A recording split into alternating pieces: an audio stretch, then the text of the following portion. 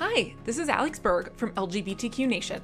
In the second installment of our Authentic Voices of Pride campaign presented by Chevy, we profile Honey Mahogany, Maybe a Girl, and Marty Gould Cummings as they sashay their way into the halls of government. Nina West and Bob the Drag Queen join the conversation, highlighting the importance of activism and the power drag queens have to make a real change. The first time I ever rode the train in drag to get to a gig, everyone stopped to look at me. And I remember thinking to myself, oh my God, I have all this attention. I better say something important. I have the power to command attention.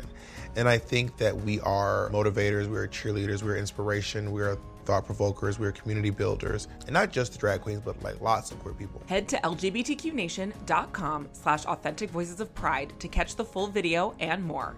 And please consider donating to Black Queer Town Hall. And Chevrolet will match your donation up to $25,000.